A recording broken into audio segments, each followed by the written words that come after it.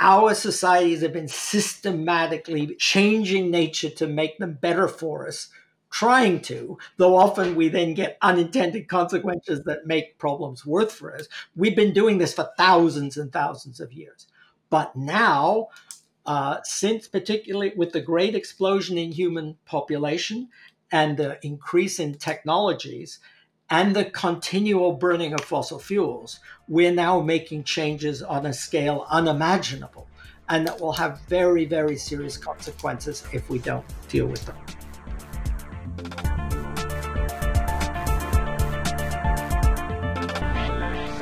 Welcome to the EcoPolitics podcast, a podcast series that tackles some of the big questions in the field of environmental politics for university students in Canada. I'm Ryan Katz-Rosine from the University of Ottawa, co-host of the show along with Dr. Peter Andre from Carleton University. And in this episode, we're talking with Dr. James Meadowcroft, a professor in both the School of Public Policy and Administration and in the Department of Political Science at Carleton University. And we want to get his help in introducing and contextualizing some of the core themes of ecopolitics in a Canadian context. He's written extensively on environmental politics and policy, sustainable development, and the low-carbon society. And in particular, James is currently the research director of the Transition Accelerator at Carleton University. I'm looking forward to him sharing a little bit about what that work is about. James, welcome to the show. Can you take a couple of minutes just to tell us how you see the field of ecopolitics or environmental politics, and how did you come to it? Hi, Peter and Ryan. It's great to be here with you today to talk about this field. I guess for me, ecopolitics is all the way that anything to do with the environment intersects with social and political phenomena. So it's really a very quite a broad field. And for me, for instance, that's reflected in how I teach my introductory course on this issue, where we spend some weeks on environmental philosophy that deals with things like what our conceptions of nature are and how we believe human beings should behave vis-a-vis phenomena in the natural world, be they animals or ecosystems and so on. We talk about environmental economics. How do people value the environment? How can you put monetary value on different aspects of the environment? And what do people try to do with this valuation?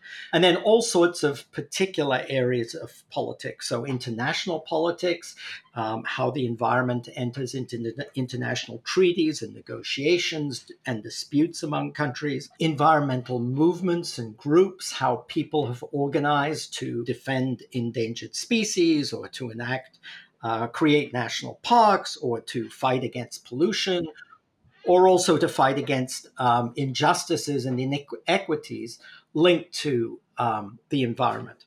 I'm curious to hear how you see this area of environmental politics fitting into political science as a whole. It's interesting because over time, this has become a more significant area of political science. But actually, when I was starting my career back in the early 90s, interest in green issues and the environment was really seen as pretty much marginal to the core of political science. I mean, I remember when I was a young lecturer at Sheffield, that after I'd been there a couple of years, the head of department actually kind of pulled me aside for a private chat and said, I really should think about giving up interest in this topic if I wanted to make a successful career and become a professor, because he says nobody's interested in that. It doesn't change the results of elections. It doesn't interest parties. Give it up. Of course, I didn't give it up, which I'm glad about, because what happened over the intervening 25 or 30 years is that the environment has become ever more central to contemporary political discourse and argument. And in fact, today, there are elections that turn quite heavily on environmental issues like climate change. Well, it does. And I know that you've spent a lot of time thinking carefully about how the environment has emerged on the political scene. And in particular, the whole notion of sustainable development and how that's become an important activity that governments all around the world are involved in to realign their various activities. So, Could you tell us about what the environment has become in the political agenda of governments, especially in the global north? So I'll answer your question, Peter, but in a slightly roundabout way, in the sense that I'll start back in kind of before the 1950s, and um, we today the environment is so closely integrated to everything that we do. If you open a newspaper, you'll see half a dozen articles dealing with it, or look at them online, and so on. And you can't imagine a platform of a political party that doesn't deal with certain kinds of environmental issues. But the truth is that the environment as we know it is as a kind of political conception, is actually a reasonably recent phenomena. If you go back to the 1930s, the 40s, and the 50s, you will hardly find the word environment even used in the way in which we use it today. Of course, environment meant surroundings, but what happens in the 1960s is, for a variety of reasons, a bunch of issues that are seen before as separate, like air pollution, national parks, conservation of nature, begin to be pulled together and linked in this this kind of conception of environment. And the way I characterize it is the environment as it emerges in the late 1960s and early 70s is kind of all that surrounds us, that sustains humanity, but that we are in the process of screwing up. So the environment is kind of a vulnerable thing, which is essential to sustain us, and yet being threatened by our very activity. And what happens then is that groups that were quite disparate, some group trying to fight against local air pollution or preserve a local lake or beauty spot, suddenly begin to see themselves as, oh, this isn't just the bad quality in my town. This is saving the environment from the harm that industrial civilization is doing it. So this becomes very powerful. And it's interesting that it's exactly at this time, the late 60s and early 70s, that the industrialized countries, within the span of about 5 or 6 years, the major ones all create environment ministries or environment agencies. They create expert committees of scientists to provide advice to government. And many of them pass National Clean Air Acts or National Clean Water Acts. And then a few years later, toxic waste management acts and so on. So suddenly, once you begin to think of the environment in this way, then the kind of question is, well, how do we protect it? Well, then we turn to the state or to the government. So it makes sense to set up a ministry to protect the environment from the kind of ravages of industrial civilization. And what happens over the next 20 or so years, governments, and it's almost coordinated within the OECD, pass a whole raft of regulations, which actually did make a lot of difference over time in cleaning up some of the worst abuses. For instance, lead contamination in the environment. And yet, after 20 years, so now we're talking into the 1990s, more problems kept coming. And some of those that were being dealt with were very persistent and not dealt with at all. And this, in the kind of 1990s, late 80s, 90s, led to a reformulation or a rethinking of how the environment and how we can protect it could take place. And that was when the idea of sustainability or sustainable development started to come to the fore. And what the kind of critics of this first generation of environmental policy said was, well, the early instinct in the early 70s or late 60s was, we have a problem, we'll set up a ministry and it will deal with the problem just the way we've set up a ministry of transport or whatever to deal with particular problems. And the regulations that they passed, as I said, made some difference. But the problem with that is that all the other ministries were busy trashing the environment. So basically, it's like, a gentleman running behind an elephant with a broom.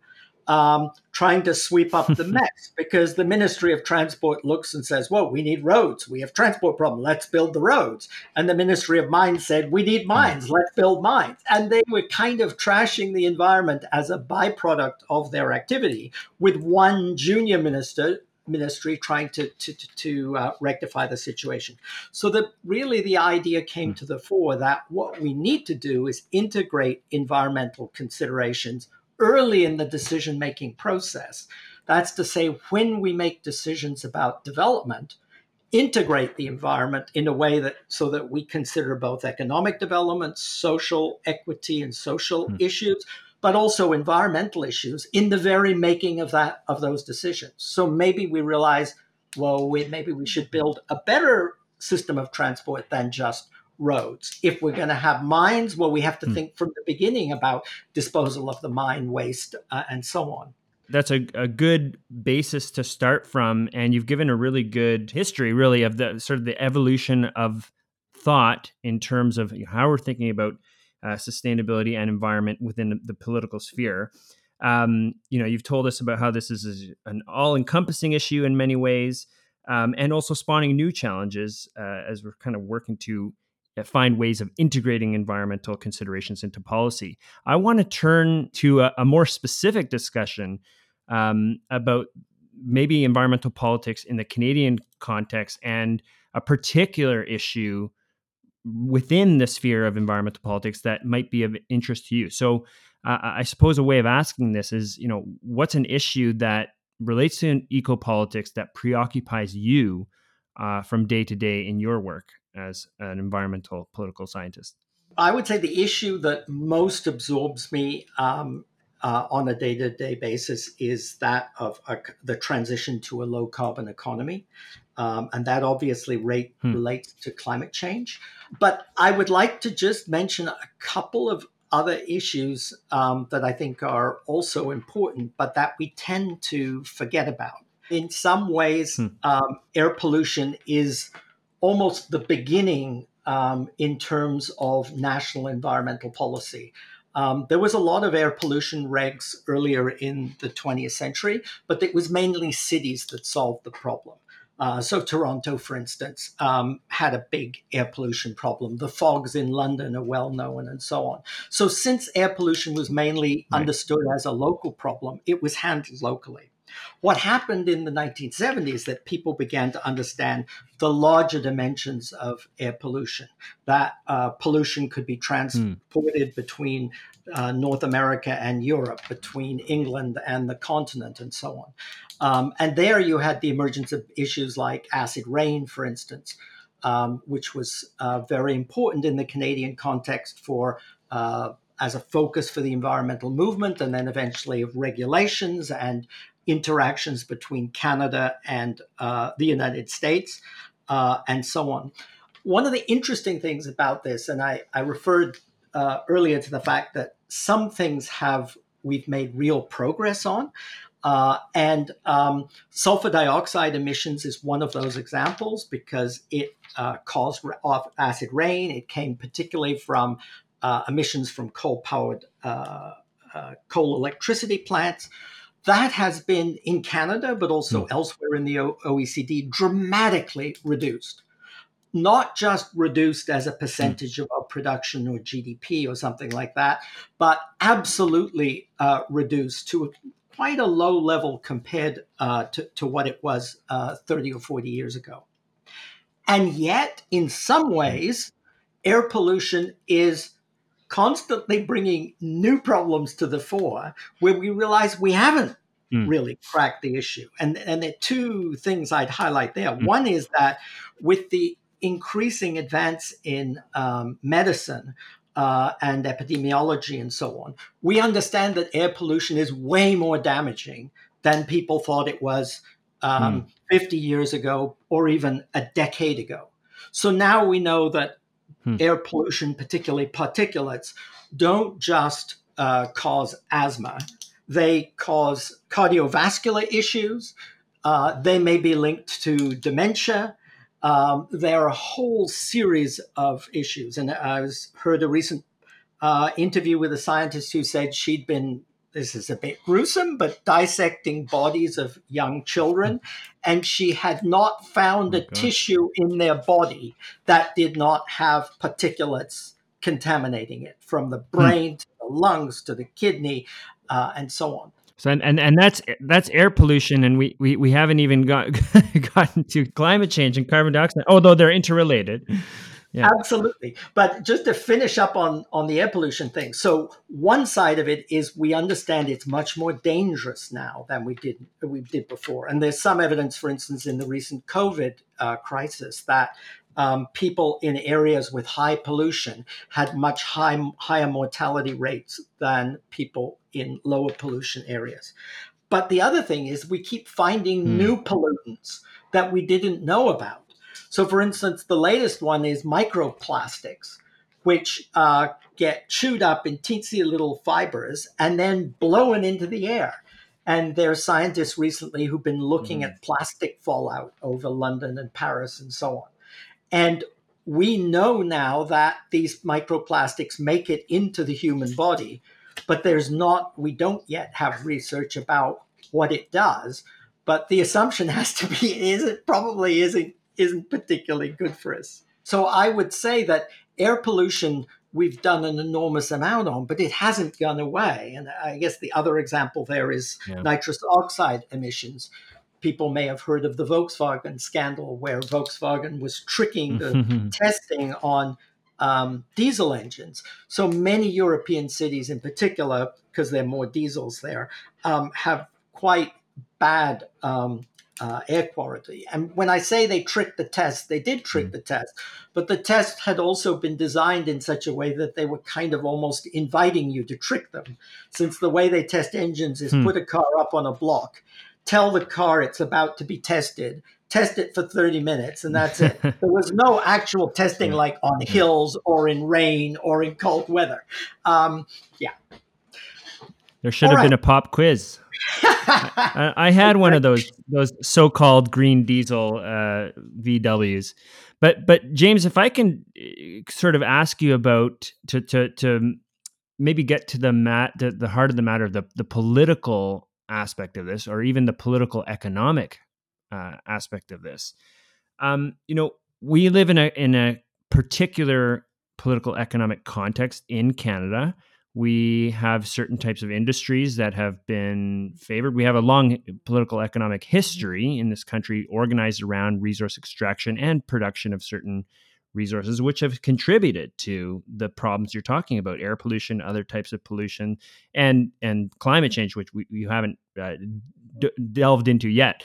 But maybe you can give us a sense, and especially the student listener in particular, how that Canadian political economic context shapes some of these issues that keep you up at night, so to speak.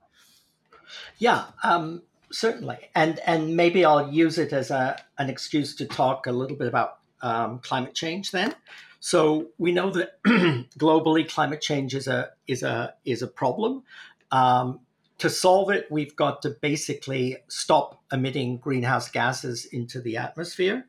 And that means moving away from fossil fuels that have powered industrial civilization for the past 200 years. So Canada, as you say, has had a resource dependent industry. And we today have a very carbon intensive lifestyle. So you can see that in two ways. I mean, one is we actually have a big fossil fuel extraction industry, mainly oil and gas, and particularly people know well about the tar sands. And that's has been a big contributor to economic growth in this country. But also, if you look at the carbon intensity of our economic output, this is not just the oil and the gas, but how much greenhouse gases we emit for every dollar of output that we produce. Canada has one of the most intensive, carbon-intensive economies in the world. And the reason is for this, people often say, oh, well, we're a big country, so you have to travel a lot, or we're a cold country, so we have to heat a lot. And of course, both of those are true. But the main reason is because our economy, as you said, is resource intensive. And high carbon in that sense has actually been a competitive advantage over the past 100 years. So Canada did not compete with Germany, say, on making the best machine tools, or the United States on having the best rocket industry, or whatever or even cultural industries. What we had competed on is providing natural resources and doing the resource processing, which has high energy needs. So Canada is swimming in energy. We've got hydro, we got fossil fuels, we got wind, we got solar, we got wood, from coast to coast. And cheap energy and cheap land were the two fundamental things that built the Canadian economy. And the cheap land contrasts directly with the experience in the United Kingdom or Germany or even France, where land has high values and people have to be very careful. I mean, look at how our cities are built. Yes, we have skyscrapers downtown, but then we roll out big box stores, one-story things, miles and miles. But of course, it has a big energy penalty because these buildings have comparatively high carbon footprints and low occupancy rates. So there is an important path dependence or historical element in why we are in the place that we are today. I wanted to ask you about the transition to the low carbon economy. You've been eloquently, I think, explaining why Canada has had a rather high carbon budget, and I know your work is really about thinking about how we turn the ship. And maybe in responding to that, I said at the beginning that you've been involved in this project called the Transition Accelerator. Can you tell us a bit more about how that fits into your understanding of where we need to go now? So last year, over the past, maybe it's even a bit more, I worked with a number of colleagues in different parts of the country to create a new not-for-profit organization called the Transition Accelerator.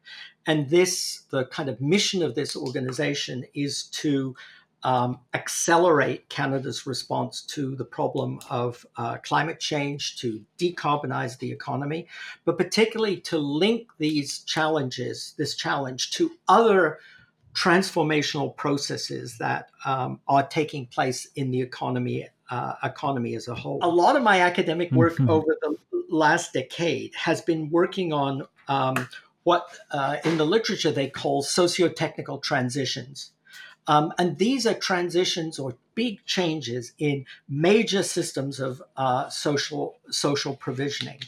And so I give you an example would be the mobility system, how we get around. The agro-food system is another example, the electricity system. So if we look at technological development over a longer span, say 200 years or something like that, what we see is that mostly development in these systems that are both social and technical proceeds by incremental change. They're gradual improvements that make the way things function more efficient over time, but that periodically they go through much more dramatic system reconfigurations. So I'll give you an example. I call these things socio-technical systems because they're both social and technical. So if you just think about the electricity system, for example, it's a bunch of wires that connect power dams and power plants through transformers and end up in people's houses and then charge your mobile phone or run the dishwasher or whatever. So it's a technical system, but it's also a social system because it involves relations between all sorts of entities. So there are power producers that have legal relations with distribution companies. There are laws about that regulate who can plug in what to the system. There are all sorts of rules of thumb by which engineers decide what's allowed and what isn't allowed. There are property rights, who owns what and who owes what to whom. So if you think about all our big systems like the transport system based around the car, they have all these dense social regulations and rules and relationships, as well as the physical connection between oil going into the gasoline going into the tank of your car and so on. So these big systems, if we look back in history, we see that there are lots of examples where they changed in a major way. So think about the birth of the modern automobile. So we replaced a system that was largely horse-drawn transport or perhaps streetcars with a system of independent cars owned by, mostly by individual families or companies, driven with an internal combustion engine powered with gasoline. And as we built out the automotive economy, once Ford had kind of mastered mass production, this automobile system transformed our cities. Suddenly people could live in suburbs and work a long way from home. It changed the way people had vacations. Before, people had to take the railroad and stay in a railroad hotel. Now the motel was born, and so on and so on. And linked into this system, we have garages and companies and loan companies and the advertising industry, the traffic police, ticket systems, parking lots, the whole structure of our cities changed.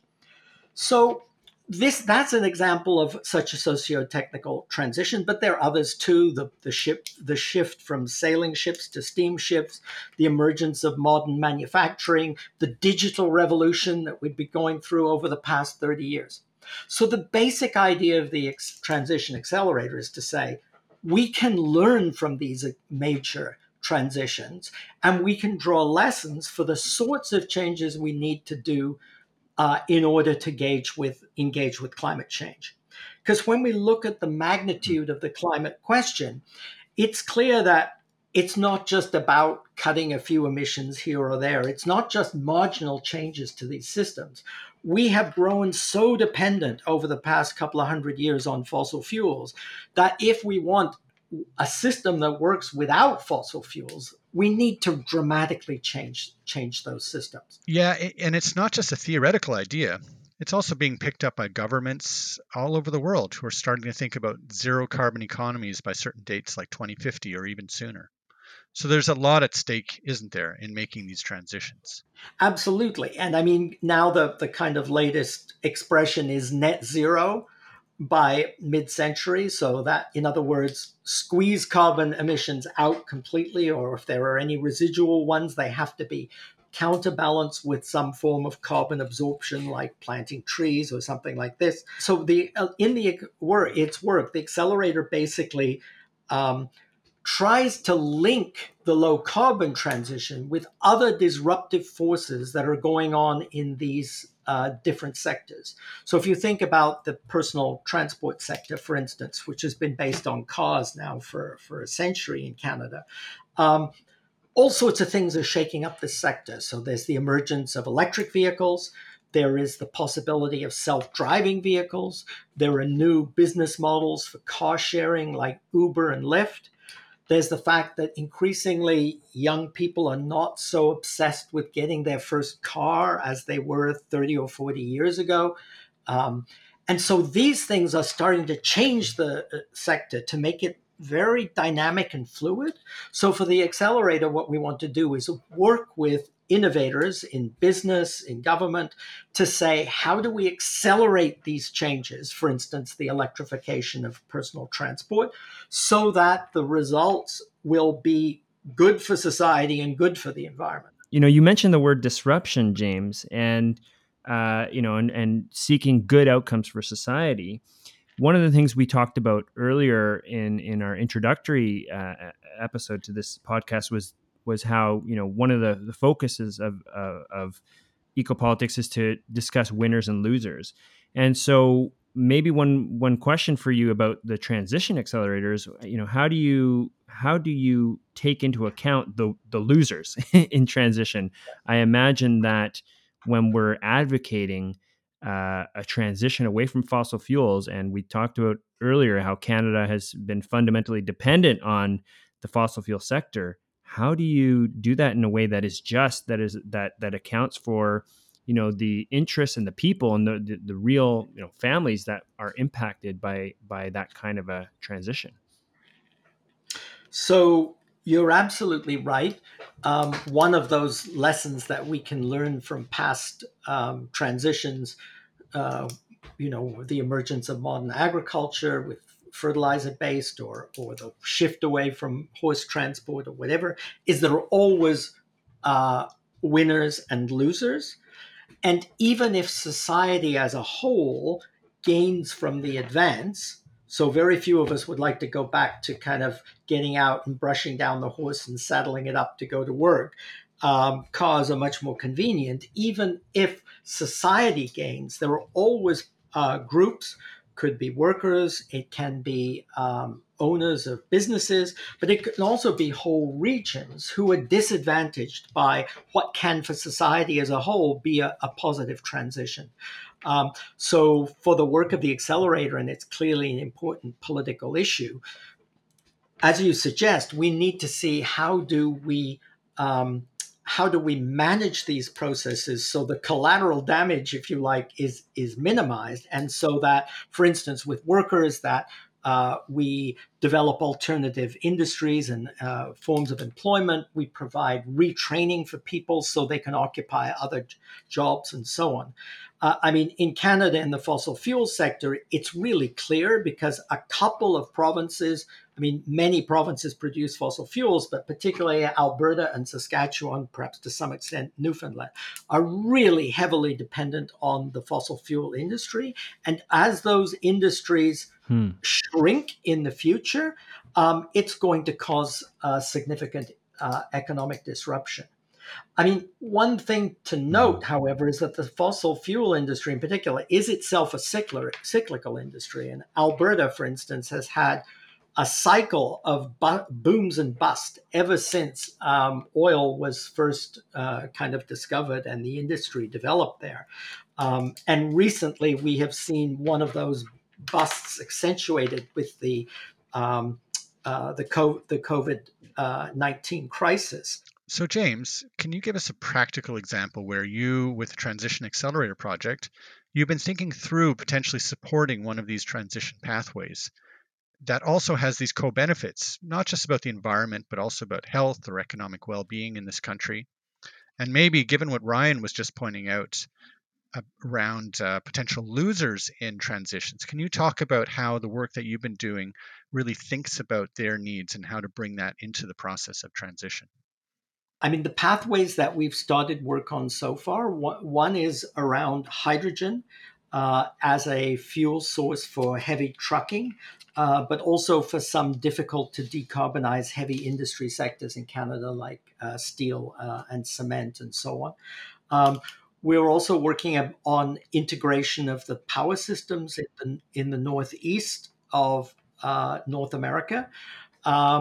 And we're also working around buildings and improving the heating systems and the cooling systems and the insulation and so on in buildings. Buildings are for one of the kind of biggest, if you look at the biggest emissions sectors in Canada, it's fossil fuel production, it's transport, followed very quickly by buildings. Of course, there's some from the agri-food system and so on. In each of those three examples, there are elements that touch this just transition, if you like, issue that you're raising. For instance, the hydrogen economy, one of the things that is appealing about this this is for really heavy trucks, the tandem things that roar up and down the highways out west. They're rather difficult to electrify with batteries because the batteries are actually so heavy, it significantly compromises the load that the truck can take. And they also take a long time to recharge, which isn't good for these sorts of heavy freight movements. So it turns out that hydrogen works quite well as a fuel for these trucks. But one of the interesting things is that you can make hydrogen both from electrolysis, that's to say from renewables. If you have wind, which is blowing when nobody needs the power, you can use the excess power to make hydrogen from windmills or solar or whatever. But you can also make it through something called methane reforming, which basically takes natural gas and makes it into hydrogen. Now, the way they do it now has lots of GHG emissions, but there's no reason you couldn't do carbon capture and storage on that and reduce the 90% plus of the emissions. So if you develop hydrogen as a fuel source for heavy trucks out west, um, it would offer a lifeline, if you like, to the existing oil and gas industry. In other words, it offers them a pathway towards being net zero, so that where they would no longer produce bitumen from the tar sands and export that, they could instead ultimately become a net zero energy exporter, which could be electricity or it could also be hydrogen. So there's a political aspect to this hydrogen pathway to help both kind of neutralize the opposition from the big vested interests, but also to provide opportunities for employment and for jobs in a decarbonizing economy. And just to give an example of the work we've done on that, we've just recently created something called the Heartlands Task Force on Hydrogen for Alberta. And we've got involved the mayors of Edmonton, Wood Buffalo, and 4 other regions, plus provincial, plus federal officials, and academic experts, and various stakeholders. And they're all discussing, could there be a hydrogen future, a net zero hydrogen future for Alberta looking forward? A much simpler example around buildings, and this is something where the Task Force for Resilient Recovery post-COVID that I've been involved in, one of our proposals was that the government should spend several $billion establishing a fund to retrofit buildings in Canada to make them more energy efficient. And this is an example of something that it's good for climate change because it will reduce the emissions from natural gas, from building heating and stuff like that. But it's also particularly good for poor and lower income families because they spend a disproportionate amount of their income on heating expenses in winter. And we even propose in that proposal, we suggest particular funds to favor low-income communities in this retrofit program. So that's another way where you can dovetail something that is to do with decarbonizing and moving towards a low-carbon economy, and something that engages directly with equity issues today. This has been a really fascinating conversation, James. We've gone all over the place, from a kind of history of how the environment came onto the political scene in the 1960s and 70s. And one of the things I was going to point out in relation to that is that just around that time that human beings first saw these photographs of the Earth from space and actually saw the potential fragility of this environment that we rely on, the biosphere floating around in the darkness of space. I think that's all part of what that political moment was in the late 60s and early 70s. And then you've taken us right through how air pollution is a domestic issue and a transboundary issue, and some of the successes in addressing issues like sulfur dioxide. I think it's easy for students to feel like nothing has progressed in this field over time, but in fact, there's a lot of good news stories as we look back over how environmental issues have emerged and been dealt with politically and socially. And then you've really brought us into your current work with the Transition Accelerator to a low-carbon economy. You and your colleagues are really trying to identify how socio-technical transitions work, how have they worked historically, and how can we harness the lessons from that in trying to move forward transitions right now. You've also done a great job of addressing Ryan's question of the potential losers in those transitions and how you ensure that transitions are just. So maybe the last thing that I want to ask you is, if listeners want to know more about the Transition Accelerator, where should they look? I mean, the 2 things I could suggest, one is that you can look up my profile at Carleton. That's one starting place. And the other is that the Transition Accelerator does have a website. If you just Google transitionaccelerator.ca, you will be led to this website. I guess you didn't quite invite me to do this, Peter, but if I had a concluding remark to say, which I think I'd like to emphasize, and I really try to emphasize to my students, I think there are 2 things to understand. One is that the trajectory on which we're on, in which the human impact on the environment has only grown over time, we've been on that for a very, very long time. So latest research suggests that thousands of years ago, human beings began to have a significant impact on the environment.